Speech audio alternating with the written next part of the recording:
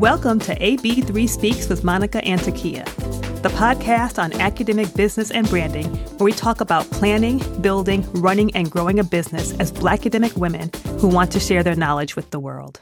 I'm Takia Nur Amin, academic success strategist, dance scholar, and lover of all things luxury.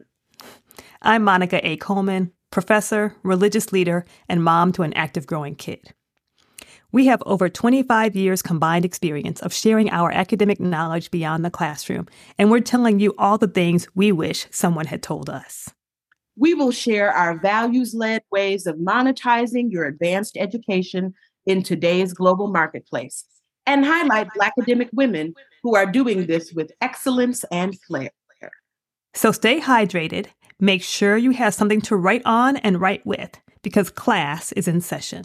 In this episode, we want to talk about the biggest question we see from Black academic women, and we see it everywhere. We see it on Facebook, we see it on Twitter, when we are working with different people in the Brain Trust. This is usually one of the first questions that we hear, and it's an important one, and is, what do I charge? Where do I start with pricing? I've received this invitation.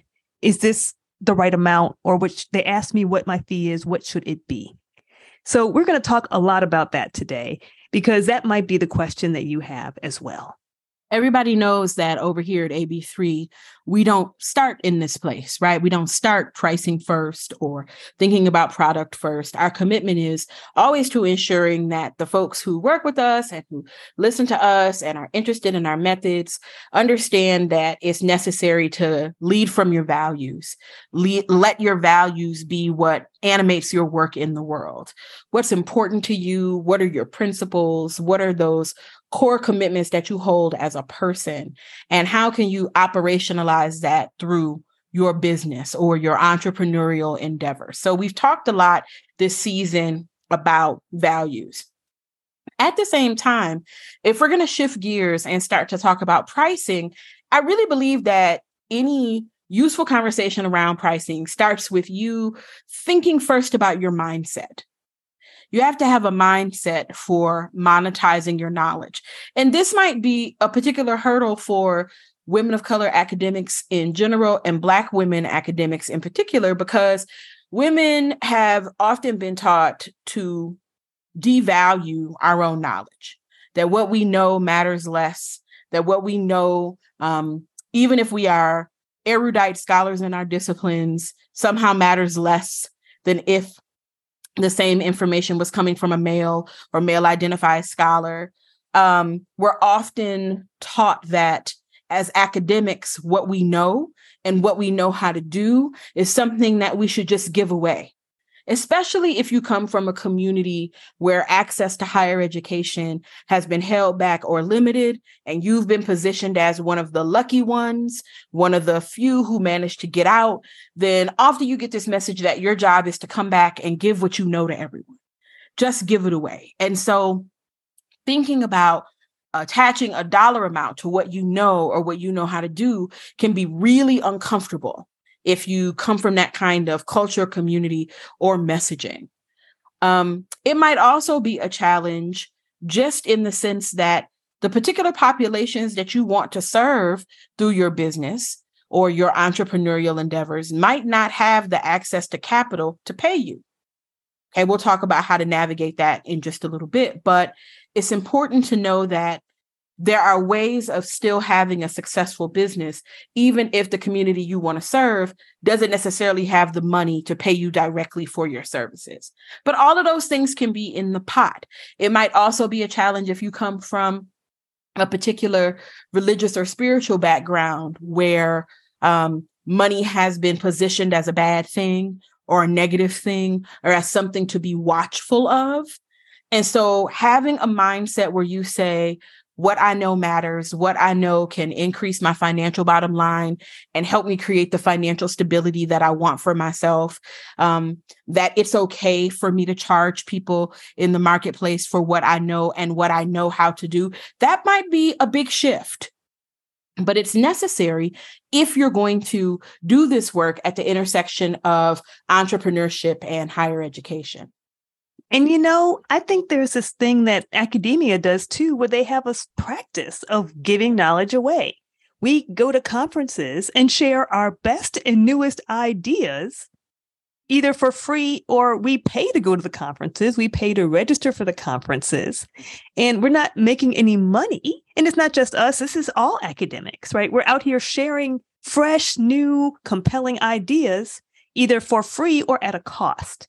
So even in the academic world, I think generally is not used this idea that you would not share knowledge freely. Often, even if we are approached with an opportunity to speak or write or teach or something in that regard at the intersection of our knowledge and the work that we do in our careers, sometimes we just don't ask. We don't ask if there is a rate attached. We don't ask if there are some funds that they are willing to compensate the person who is going to be providing this service or speaking at the event. We figure, well, if they wanted to pay, they would have said something. So I'm just not even going to ask. And then if you decline and find out that they ended up paying somebody else, now you got hurt feelings, feeling salty about it. When sometimes we just don't ask. If it's not offered, we feel like it's rude to go back and say, what is the compensation for this opportunity or for this labor?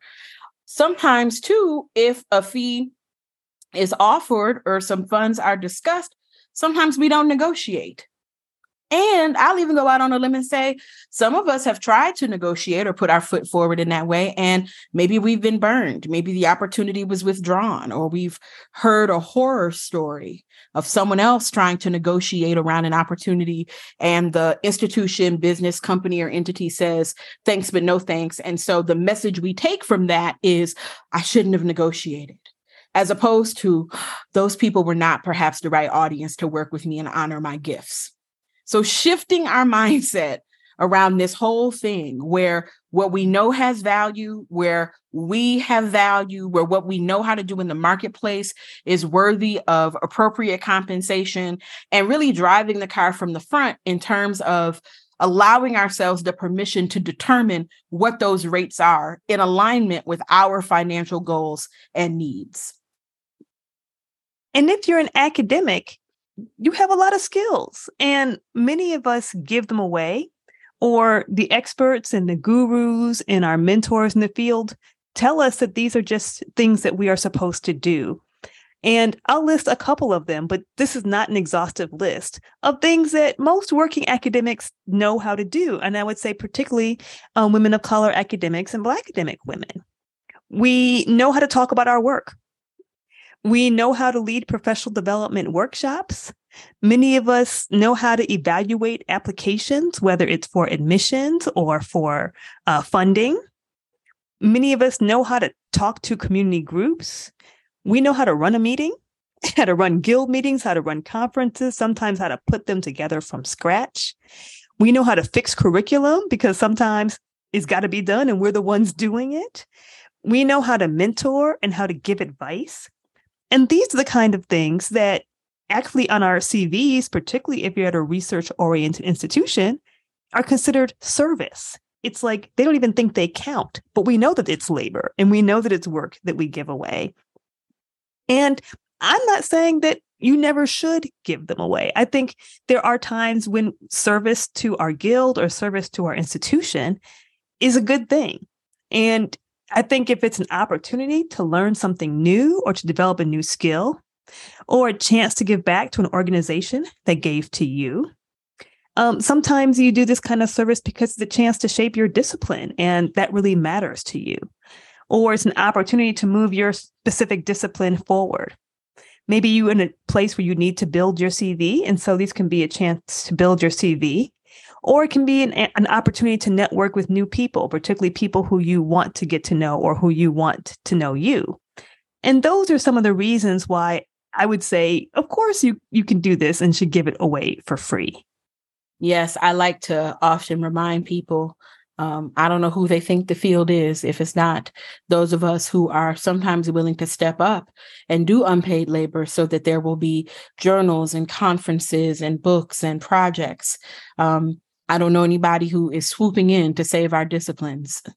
So that labor is necessary, and we all have to do our part and take our turn to ensure that the bodies of knowledge that we have given years of our lives to continue to thrive and persist, both in the academy and in the world. That's just a necessary piece of it. At the same time, I think it's really critical that those of you who are thinking about launching your entrepreneurial endeavors at this intersection between your scholarship or your identity in higher ed and your own kind of economic interest, really think about how you're monetizing that work. So here are a few things that might be helpful to think about as you consider pricing. If you are launching a business, let's say, and your entire business is going to be around speaking, right? And I'm thinking classroom visits, for example. Often, if you are published and people are teaching your work, you will get requests from faculty to come to their class or Zoom into their class for a classroom visit. Okay, I think of classroom visits as 3-digit offerings, right? So we're thinking about dollars and cents now. I would not encourage just about any Black academic woman I know to do a classroom visit for less than a 3-digit offering. And I would nuance. Let alone for free. Let alone for free, right? You don't have time to do that for free. And a lot of us do. So I really wanted to say that. Like, not only is it 3 digits, it's not zero. It's not zero. And those class visits also have nuance, right? So if it's a class visit where you're just being asked to show up and students have been reading your work and you don't have to prepare anything, you're just being asked to show up and respond to student questions and comments, that's a different rate, a lower rate, I would argue, than if you're being asked to come to do a class visit where you're being asked to give a presentation, something that you had to prepare, or you're being asked to teach students around particular content for that day. They can both be 3-digit offerings, but one should definitely be higher than the other. And it's the one for which you have to prepare more fully. If you are being invited to do speaking engagements, and I'm thinking broadly about this, it's a keynote, it's some kind of extended panel, it's some kind of workshop or presentation, I would suggest that is a 4-digit offering. Okay. Now, where you fall within that 4 digits might range, depend on what you're being asked to do, but don't do it for below a 4-digit offering. Okay. And you're thinking about not just the time that it's going to take you to prepare for that, but also the stakes and visibility of the institution that's asking you to come in and do this work. What I might charge an Ivy League institution is going to be different than what I might charge a local nonprofit and even if they're both asking me for keynotes, but they are both 4-digit offerings. Okay. Just in terms of setting a floor for myself. Now, if you're thinking about longer term projects, and this might be everything from maybe you're consulting with an institution for 6 months around faculty development. Maybe you are evaluating policy or developing curriculum. Maybe you are doing strategic planning with a department or a program because you've ran a similar successful program on your campus. These longer term projects, and for me, long term is, at least a semester in length and more. It might be, if we're thinking about artists, it might be a residency, some other long-term offering. That's high 4-digit to low 5-digit. I mean, anything they need you more than one time, I would say. If they need you for more than a day, I would consider that a long term. Yeah, you want to really think about high 4-digit to 5-digit offering, high 4 to 5-digit offering for those longer term projects. Okay. And so again, there's wiggle room in there. It's important, I think, to embrace that there is no set standard across our industry around how much these things are to cost. It's a mixture of what the market will bear and also what are your financial goals? What are your needs? What are your savings goals? That should really dictate what you're charging for things and not necessarily what you see other people doing. Well, so-and-so only charges 32 cents for a classroom visit, so I'm only going to charge 32 cents. Is that in alignment with your financial needs? Well, so-and-so only charged, a nickel and a bus pass to do that work. So I'm only going to ask for a nickel and a bus pass. Does that support what you need? I think about my colleagues who are parents and the money that it costs for them to show up someplace, especially if it's in person, the money and the time that it takes for them to coordinate childcare and to manage all the logistics for them to leave their house to be on somebody else's campus for 2 or 3 days. I mean, come on, you can't do that. Most of us are not in a position financially where we can do that just on a whim or just on the strength of a handshake. Okay. So when you're thinking about how to set rates, surely it is smart to do some research and look at what other people are charging and to ask the question. But ultimately, it has to be about your time, your financial needs, your economic goals, and how you're leveraging what it is you know how to do in support of those needs. Right? We're not just shooting in the dark here. We're monetizing our knowledge for a purpose. And part of that purpose is to help us cultivate the financial stability that we want so that we can live optimally, whatever that looks like for you, and in high alignment with our values. So it all wraps around. It all speaks to each other. This monetizing that we're talking about is not a money grab. It's not us suggesting that you do something seedy or underhanded. We're really suggesting that you think about what your needs are for savings, for investment, for retirement, for paying off student loans, for caregiving, for a comfortable, safe, stable financial life, and then build your business in alignment with those goals. And, I think it also helps the wider community to respect the knowledge that you have, right? People have often said that people respect things they pay for more than things that they get for free, even if they're only paying, $20 versus something that is free. And it helps people widely to respect knowledge, right? To respect the knowledge that we have. I think I've said in other podcasts, we're not selling green widgets. You can't really wrap your hand around what it is. It's not a golf ball. It's not a piece of property, but it's still valuable.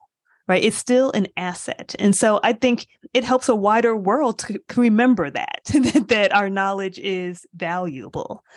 And we really want to remind you that you're not exchanging time for money. And we can often think that, well, it's just 30 minutes, or you're only going to Zoom in for 45 minutes, or we only need you here to do this talk for an hour. But what they really mean is you're talking for an hour, but you're meeting with the faculty first and you're having lunch with the students after. Oh, that's a whole nother podcast, I think. But it's not about, okay, well, this is how much time it's going to take to deliver what it is you're going to give. And this is how much money I should do. Okay, so I work for $500 an hour. I work for $200 an hour. No, many of us have seen this meme that's made it around. It's a quote from Davy Greenberg that says, if I do a job in 30 minutes, it's because I spent 10 years learning how to do that in 10 minutes. You owe me for the years, not the minutes, right? I love that because it's this reminder that we're good at what we do, right? Most of us have more information about our field in our pinky when we wake up than the people who we're going to be talking to or working with and usually teaching. That doesn't mean we shouldn't prepare, but it means we really do know what we're doing. And we know it because we've been through the things. We've taken qualifying exams. We've written a dissertation. We've taken how many hours of classes. We've read how many books and articles in our field. We've done how many hours in the lab. You know what you know because you have put the time in. And so being able to now take these years and years of knowledge and make it understandable, comprehensible, fascinating, and interesting and applicable in a 30 or 45 minute or even 5-day period is a big deal. Not everybody can do that. So it's not the 30 minutes. It's what you're bringing to the table and all the years it took you to bring to the table what you're doing. You also can charge a bit about who you are. So sometimes it's what you're doing. I would say it's what you're doing more than how long it takes you to do it, but who you are. If you have a niche field and you are one of the only people or one of three people who know what you know and who do what you do, then you're the only one who can do what you do. And so you can actually charge a little bit more because if that's what they want, they have to have you. And if they don't have you, that's okay, but they're going to get something else. They're going to get a different talk. They're going to get a different presentation because this is your niche. This is your jam. This is something that you or you're one of three people who do it. And even among those three, y'all three do it differently. So some of us actually really do work in a niche. We often say, I say as someone who's advised numerous dissertations, by the time someone has written a dissertation, you are the expert on this field. Even your committee knows part of it, but you're the only one who knows all of those things put together the way you've put it together. And if there are other people who want to know it, how you know it, then you are the only one they can call. And so it's okay to kind of begin to price about that because in some ways that's what celebrities do. I'm not saying we're celebrities, but they price based on who they are, usually a lot more than what it is that they're doing. Right, which is why a celebrity can charge $50,000 for a keynote because they're well known when it's still a 50-minute lecture or it's a 20-minute commencement address, right? So there is a certain sense in which who you are plays a factor in what you're pricing. And that might be because you have celebrity status, or it could be because you are the person who knows the thing that they want to do. And there's probably a pretty high chance to the people who are listening to this podcast that you're that kind of person, that you have a niche in your field, because it's not like there are women of color academics falling off of trees here, right? We often are the people who know the part that we know and who know it the way that we know it. So that can also be a factor in what you're charging and how you're thinking about pricing. If you are stuck or you have felt really challenged about this question of monetizing, you have a vision in your mind. You can see yourself. You're standing on the stage, giving the keynote in front of thousands of people, or you see yourself consulting in a boardroom with floor to ceiling windows, or whatever it is. You got your entrepreneurial vision. You can see it, but you tend to get tripped up around this question of pricing. And that has really kept you from moving forward or kept you from achieving the financial goals that you really have for yourself. Here's what I would encourage you to do. Start by thinking about what you're already doing that you can monetize. What are you already doing? We're not telling you to go out and build a new product. We're not telling you to go out and buy a bunch of inventory. We're not telling you to come up with the next greatest mousetrap. What do you already do in your job, in your life? What already have you developed an expertise in that you can monetize in the next 90 days? Whether that is sitting down and taking a few days to develop a little fee schedule for yourself. Here's what I'm charging for classroom visits. Here's what I'm charging for keynotes, and launching your speaking platform. Letting people know that you're available for the coming year. Okay. Start by thinking about what you're already doing and then think through those monetization levels that we talked about earlier, right?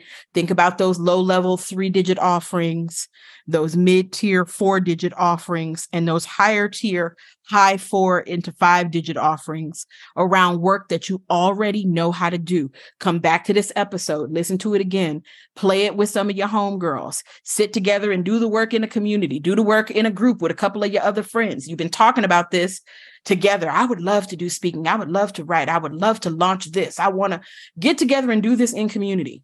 Make it fun. Get out the charcuterie board and the good beverages and really think through all of the things you already know how to do and really start thinking about, okay, how can I begin to attach these pricing levels to what I'm already doing in my life? I'm not going out and building a new skill. I'm not taking more money out of my pocket to pay for another certification. We're not anti-certification over here, but we'd rather you do that once you've made some money in your business to reinvest in yourself. Okay. That's a wonderful kind of treat for you when you've started making money in your business and you're living a little bit more comfortably. Okay, that's a wonderful investment to make. But start where you are, use what you have, and do what you can. Okay, your business is really only a decision away. The decision you need to make now is how to attach pricing to those skills and competencies that you already have and get started. And I'm going to say this part because I think it's true when you do anything with money and anything with negotiating. And that is that you have to be willing to walk away. Whenever you're negotiating something, whenever you're selling something, somebody might not want to buy it. If you go to Target and you don't want to spend $24.99 on the item, you still don't get the item. You have to leave it there because they're still going to sell it for $24.99, whether you buy it or not.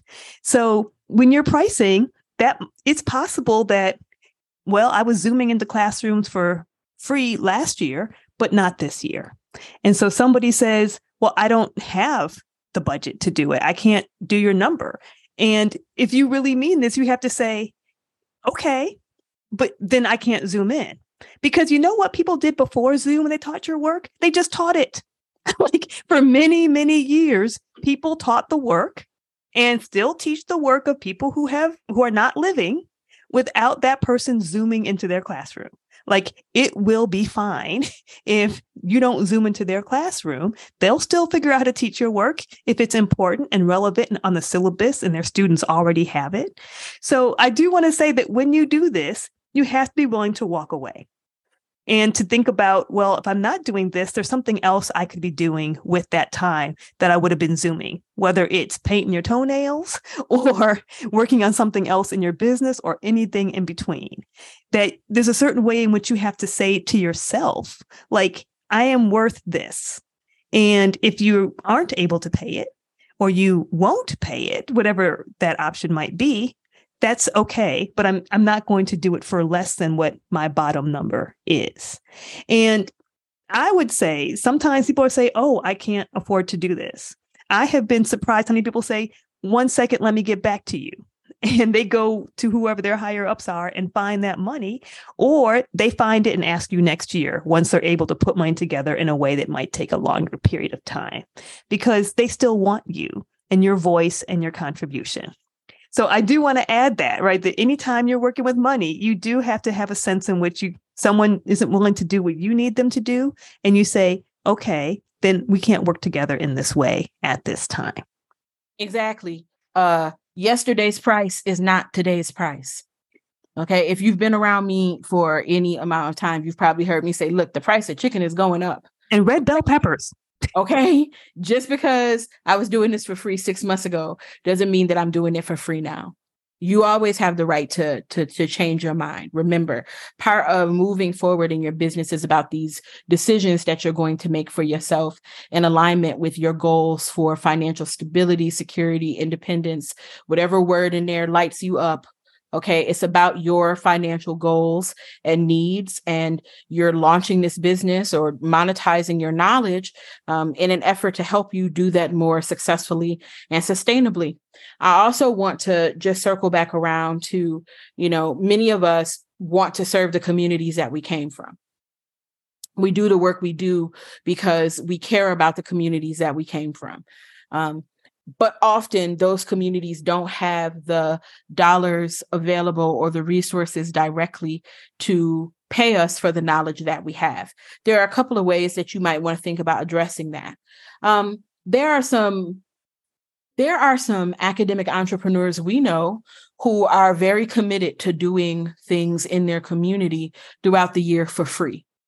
There are certain groups or organizations that they will never charge. These are groups that were instrumental in raising them or in nurturing them in some way. And they would never charge that community center or that community organization. And we understand that. My rule of thumb is for every free gig or free opportunity that you are offering through your business, you need 2 paid gigs. At least, to get yourself to your financial bottom line. So we're not saying don't ever do anything free for your community. Don't ever give back. We're not strong capitalists in that way over here at AB3. Okay. But for each free opportunity that you are sharing through your business, just make sure that you have at least 2 paid opportunities to offset that cost. And when you do that, then the more you make in your business, the more you actually can give away without being salty about it, without being mad about it, or without feeling like this is taking something away from you. Right. You'll be able to be even more generous because you'll have enough money on the backhand side to take care of yourself. And that way, it's fine for you to give something away for free. You can give away even more because your needs are met. Your needs financially are taken care of. Another way to think about that is if the services that you'd like to launch through your business are for a population, maybe it's children, or it's for particular folks in an impoverished area. And you know that those children or parents or whomever don't have the financial resources to sustain and support you at the rates that you've established in your business. That's fine. Maybe they are the audience for your business, but they're not the people who you contract with. See, sometimes we forget that the people who pay us are not necessarily our audience when we're talking about living and working and dealing in this knowledge-based economy. Maybe you contract with organizations or institutions that serve your target population, and that organization or institution pays your contract, and you're still serving and reaching the people who you want to touch. Or maybe you build a nonprofit structure that allows you to apply for grants and external funding to sustain and support the work you want to do so that you can reach those populations that are at your heart for no charge. So again, there are creative ways to work through this. Don't think that, starting a business keeps you away from those heart-centered, values-driven, mission-led goals to serve and give back to community in deep ways. I see that with lots of entrepreneurs, but perhaps most especially with women of color entrepreneurs. And I understand it in a deep way, in a visceral, in a heartfelt way, because I was motivated to business for many reasons, but not the least of which to give back to community in ways that resonate with my values. And so along those lines, I would just encourage you not to throw those goals away, but think about how they can be effectively met through you monetizing your knowledge. Well, Takia, this is the end of season 1 of AB3 Speaks with Monica and Takia. Can you believe it? Not really. Not really. Thank you to everyone who has listened to us this season. It's been a real labor of love for us to do this podcast. It's a bright spot in our week. We love recording and sharing this knowledge with you. We hope that it has encouraged you, helped you feel supported, and nurtured you towards your own goals. And we can't wait to be back with you for season 2. Can't wait to be with you for season 2. We're going to be with you for season 2. There will be a season 2, y'all. We will be back. And with some great conversations with other Black academics who are doing amazing work in the business world. Thank you for joining us for this episode of AB3 Speaks with Monica and Takia. We do this podcast because we want to serve and support Black academic women's entrepreneurial dreams. So subscribe and leave us a rating and review on iTunes or Spotify or wherever you listen to your podcast. We read every one, and this will help others to find the show. If you're looking to take the next step in your career, go to blackacademicbraintrust.com, where you can join our amazing community and get our free resource on the 12 questions you should ask yourself before becoming a Black academic entrepreneur. Our mission is to nurture your entrepreneurial dreams within and beyond the academy and build a business that both sustains and offers you freedom. We look forward to you finding and joining us at blackacademicbraintrust.com. Because we want you to win.